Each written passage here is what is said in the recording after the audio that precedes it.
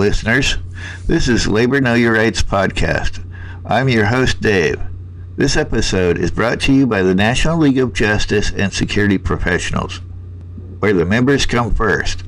Contact information can be found in the show notes, including our toll-free number, which is 1-855-625-8610. Please check out Life on Record, a gift of recorded messages for any special occasion to a loved one. See our show notes for details. This is Ron Michael, president of the NLJSP, the National League of Justice and Security Professionals, where the member comes first. Enjoy this podcast. At the time conservative reaction became manifest, pro-war unionists had their say in May 1967 at a Support the Boys labor march in New York City, led by members of the International Longshoremen's Association. The dock workers, joined by rank and file from Teamsters and the Maritime Union, as well as members of the John Birch Society and the American Legion, streamed down New York's Fifth Avenue, shoving and arguing with young anti-war protesters. By now, the young people had ran out of patience. Robert Kennedy concluded before a dinner hosted by the Americans for Democratic Action. That year, labor has been in the forefront of many a great battle, but youth looks with other eyes, and their view is very different. They think of labor as grown, sleek, and bureaucratic, with power, sometimes frankly discriminatory, occasionally even corrupt and exploitive. A force not for change, but for the status quo. By 1967, the civil rights movement had attained many of its initial objectives, at least formally equal treatment in public accommodations, the Civil Rights Act of 1964, and voting rights, the Voting Act of 1965.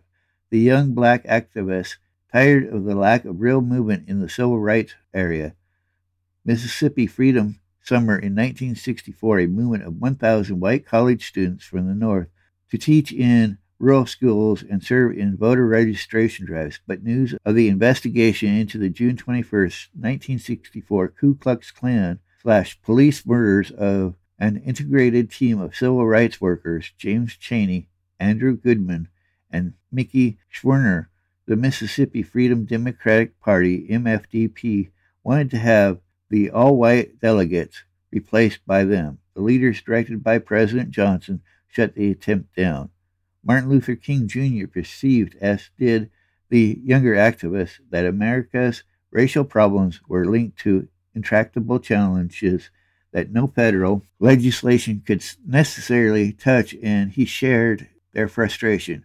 His Southern Christian Leadership Conference, Operation Breakfast, began in Atlanta and Chicago, sought to address the core economic tensions that created the race riots by using consumer boycotts to demand equal hiring and investment in black neighborhoods by businesses that profited there.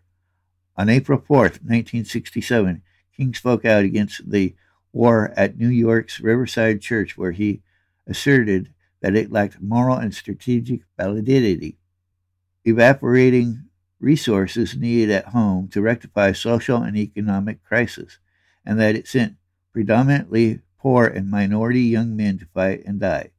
King did not single-handedly move the moral indignation of the civil rights cause to the anti-war front, but his public pronouncement as coming out against the war could not help but skim a national turning point, and as he was at least 2 years ahead of the mainstream media and the general public in souring on Vietnam, he paid a considerable price for his courage. Even fellow civil rights leaders were refusing to comment upon his words. Baseball legend Jackie Robinson stated that he respectfully disagreed with Dr. King. The Jewish war veterans of the United States of America took him to task for comparing the U.S. military to the Nazis. Carl Rowan, a black columnist who assailed King in the pages of Reader's Digest, accusing him of having developed an inflated idea of his own influence. The writer scolded King for having abandoned the humble methods and philosophy of social change that had characterized his Montgomery bus boycott and other civil rights victories. King replied by reminding Rowan that in America, speaking out even in unpopular terms, did not signify disloyalty, and he branded the allegations about communism as tired red baiting. King was right on these points, of course, no matter what one thought of his views on Vietnam, but Rowan's harshly worded chastisement had struck a nerve. King became involved in a labor dispute in Memphis with civil rights overtones. On February 12th, sanitation workers of Local 1733 of the American Federation of State, County, and Municipal Employees, AFS-CME, staged a wildcat strike as a result of increasing grievances, including a recent accident in which 2 workers had been crushed to death by defective machinery. The local had 1,300 members, all but 5 were black, and had long endured pay and promotion disparities and other slights, even as the city for 5 years had staved off the union's demand for recognition. The mayor of the city, Henry Loeb, was arguing that it should take a worker 5 years to get the going rate of $1.80 an hour, because, he said, it takes 5 years to learn the skills to empty a garbage can. The men were so poorly compensated, received no overtime or vacation pay. Many were forced to rely on welfare and food stamps. The city agreed to some of the demands: a more just promotion system, improved health and retirement benefits, and a streamlined grievance procedure, but refused to negotiate further until the workers returned to work, refused recognition of the union, threatened to fire any workers who did not return to work. When Loeb authorized the hiring of scabs to man the garbage trucks with police riding shotgun, tensions rose, the union defying a new court injunction against picketing and demonstrating, marching down Main Street carrying signs saying, "I'm a man," showing it was a strike about dignity. The community launched a boycott of downtown white businesses. On March 14th, 9,000 people filled a church to hear civil rights leaders Bayard Rustin and Roy Wilkins voiced their support for the strike. This sparked the idea of a nonviolent march led by King and was scheduled for Thursday, March 28. Unfortunately, King and his staff did not have the chance to fully understand the specifics. This lack of intelligence on what was going on in Memphis was compounded on the day of the march when his plane was delayed and he arrived at the Clayton Temple AME Church where 6,000 marchers awaited him 2 hours late. Neither he nor his aides were told that earlier that morning black high school students trying to leave school to join the march had clashed with police, hurling rocks and empty soda bottles. Finally underway along Beale Street, with King in the lead, having gone just 3 blocks when young marchers at the rear began taunting cops and smashing shop windows. Police, edgy from the earlier bout at the high school, surged into the crowd, flailing with riot sticks and eventually using both mace and tear gas. The march stopped, then split, with the older marchers retreated to their homes or the Claiborne Temple. King was taken in a car and driven away. Street fighting started by the time order was restored. 50 people required medical attention. Over 100 people had been arrested. Mayor Loeb called out 4,000 National Guard men. To King, the plight of the black sanitation workers in Memphis illustrated precisely how the issues of economics and race intertwined, and he announced another march would be held in Memphis, this time organized by his own staff. King recognized that it was important to take the young men seriously. Instead of scolding them, he listened to their complaints and seemed to succeed at convincing them to mend their ways for the rescheduled march, which was to take place on Friday, April 5th. The city had obtained a federal court injunction against the event despite the pleading of the U.S. Attorney and city officials. King insisted he would defy the order. However, he agreed to postpone the protest until Monday, April 8th, in order to allow national labor delegations time to make it to town to participate. The night of Wednesday, April 3rd, Memphis was deluged by heavy rains, and King, assuming the weather would diminish attendance at a scheduled church rally for the striking sanitation workers, sent his chief lieutenant, Raymond Ralph Abernathy, to speak in his stead.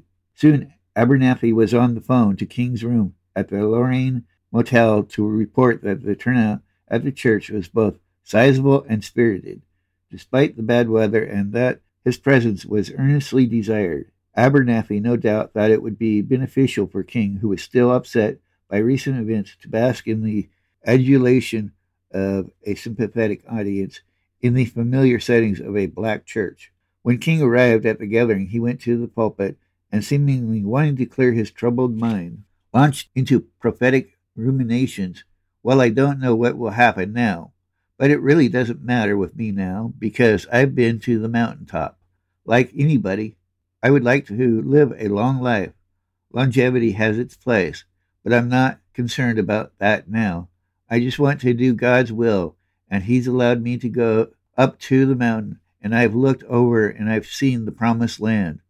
I may not get there with you, but I want you to know tonight that we as a people will get to the promised land. So I'm happy tonight. I'm not worried about anything. I'm not fearing any man. Mine eyes have seen the glory of the coming of the Lord. Thursday, April 4th. Even the skies above Memphis had cleared. In a few minutes before 6, from a perch across the street, assassin James Earl Ray looked up from his rifle to see a man wearing a crisp black suit, white shirt, and tie emerge from the second floor room and come to stand alone by the railing of the motel balcony. The Vietnam War was bound to split labor. The most fragile relationship was the Meany-Reuther partnership of the AFL-CIO. Never a solid relationship, Reuther's mid-1950s denouncement of the Love-Stonian Cold War meddling that Meany fathered, and while relationships improved when the two leaders joined to respond to the McClellan Committee's indictment of labor, the thaw ended in 1963 when Meany refused AFL-CIO endorsement of the March on Washington, which Reuther and the UAW supported. Most recently, Reuther had donated $50,000 from the UAW to the Memphis sanitation strike, only then to be informed that Southern UAW members had refused to lower flags to half-mast after King's murder on April 4th. Reuther sought to reestablish the movement's tie to liberals and intellectuals. He called for more direct aid to farm workers and intensified efforts to organize the nation's public service employees, and spoke of finding ways for the UAW to play a large role in combating racism. He pointed out the need to develop common bargaining goals for auto workers in all auto-producing nations as a means of counteracting global wage competition, and recommended the country turn its attention to repairing bridges, roads, and other infrastructure. Reuther remarked in December 1967, as the parent body of the American labor movement suffers from a sense of complacency and adherence to the status quo and is not fulfilling the basic aims and purposes which prompted the merger of the AFL-CIO in the first place, Meany brushed off Reuther's criticism, saying, we resent being called tottering old men who do not know what we are doing. But he consented to a special meeting Reuther requested to describe the UAW's plans and air the automakers' frustration with the Federation. However, when Meany insisted the meeting be held with the understanding that the UAW would accept its conclusions no matter what, Reuther replied that his organization was not about to give anybody a loyalty oath, and the gathering was canceled. In early 1968, the UAW began withholding its dues of $90,000 a month, and in May of that year, following an exchange of threats and warnings between the two leaders, UAW was dropped from the AFL-CIO for non-payment of dues. On July 1st, 1968, it announced its formal separation.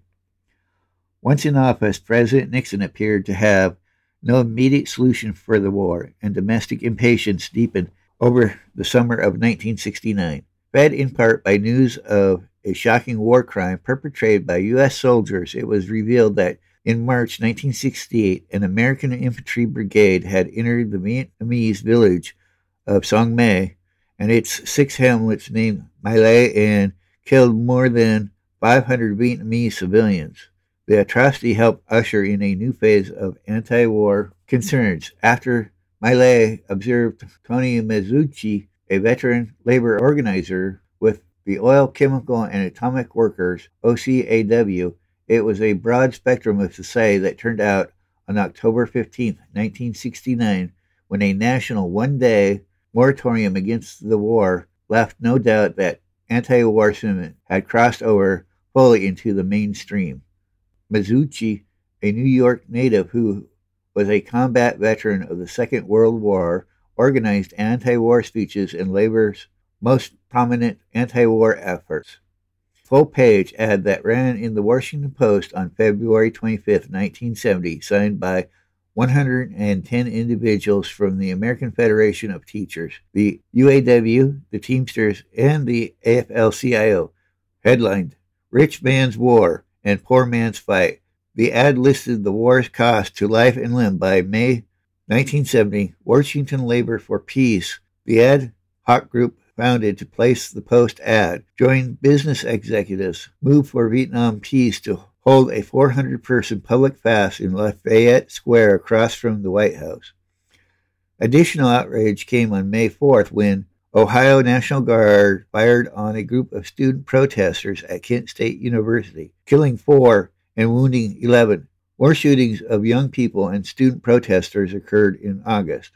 Augusta, Georgia, and Jackson State in Mississippi, triggering massive protests as numerous colleges across the country closed by student strikes. Several unions, from the left-leaning local 1199 to the conservative Teamsters, sent telegrams to the White House demanding the president reverse course. Walter Reuther, who demanded the country's immediate withdrawal of its forces, on May 6, he issued a statement saying, "It is your responsibility to lead us out of the Southeast Asian War to peace at home and abroad." Tragically, it would be his last public statement. On the night of May 9th, he and his wife, May, along with 4 others, rode in a private jet to Pellston, Michigan to inspect a UAW family education center. While attempting to land in fog and rain, the pilot crashed a mile and a half short of the airport. No one survived. Then one of the most shameful incidents in labor movement history occurred. The assault on May 8th by hundreds of New York building trades workers on a lunchtime student anti-war protest in Lower Manhattan. The students from New York University, Hunter College, and area high schools had rallied peacefully all morning at the corner of Wall Street and Broad Street. The construction workers had wandered over from their jobs on the World Trade Center site. The construction workers forced their way to the front of the assembly and began using their yellow hard hats as bludgeons to attack the young people as well as adult passers-by who attempted to intervene. They pursued their victims through the city's financial district, knocking them down, kicking and stomping them before heading to nearby City Hall, where liberal Republican Mayor John Lindsay had ordered the American flag flown at half-staff to honor the students killed at Kent State. The hard hats demanded the flags be put at full mast. The police arranged for this, but the mayor's aide had them lowered. They rushed the building and the flags were again raised. Some then proceeded to cross the street to the campus of Pace University and smashed the first floor windows. That night, the news was filled with video unhampered by police, showing the students being mobbed and beat, young men and women covering defensively on the ground. Peter Brannon of the Building and Construction Trade Council of Greater New York explained that the incident had not been orchestrated by the union higher-ups, a claim proven false by subsequent press investigations. All of this brought about, for some, a desire for normalcy and restoration of authority. The Republicans would cleverly exploit this yearning, convincing some blue-collar workers to leave their traditional Democratic support. Nixon watched the 1970 midterm elections closely, determined to similarly gain blue-collar support in December 1971. He commuted the sentence of Jimmy Hoffa, who had served 4.5 years of a 13-year term in federal prison, helping to secure the endorsement of the Teamsters. The AFL-CIO refused to endorse the Democratic candidate, George McGovern, because of his dovish views on the war. McGovern was a decorated combat veteran of the Second World War and a man attuned to the historic difficulties of organized labor. He had recently co-authored a well-regarded book about the Ludlow Massacre of 1914. On Election Day, America rejected him overwhelmingly. This brought about one good thing, the passage of the Occupational Safety and Health Act, also known as OSHA, which for the first time established a federal apparatus for the creation of health and safety standards for the workplace and the monitoring of related illnesses and injuries. The publication in 1962 of Rachel Carson's Silent Spring, an account of the dangers of the commonly used pesticide, DDT, served as a template for inquiry into other industrial products like leaded gasoline and food additives. 3 years later, another landmark book by Ralph Nader, Unsafe at Any Speed, exposed the inherent risks built into automobiles, eventually influencing laws and attitudes as had no other work since Upton Sinclair's The Jungle a half-century before. It required an especially horrific industrial health scandal from West Virginia to grab the attention of Congress and the nation in 1936.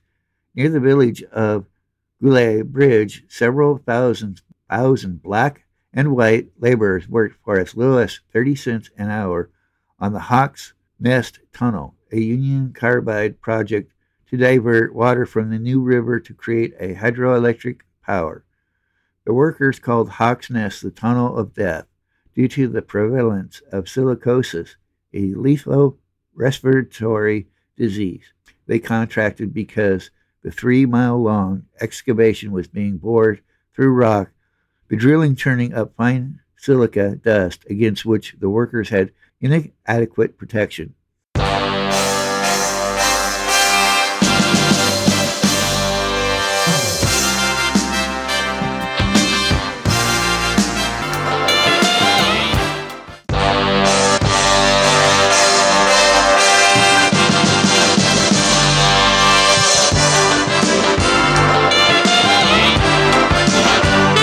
Please rate our podcast on iTunes. It helps others find us. If you want to contact us to suggest a topic, have a question, or just want to say hi, our contact information is in the show notes.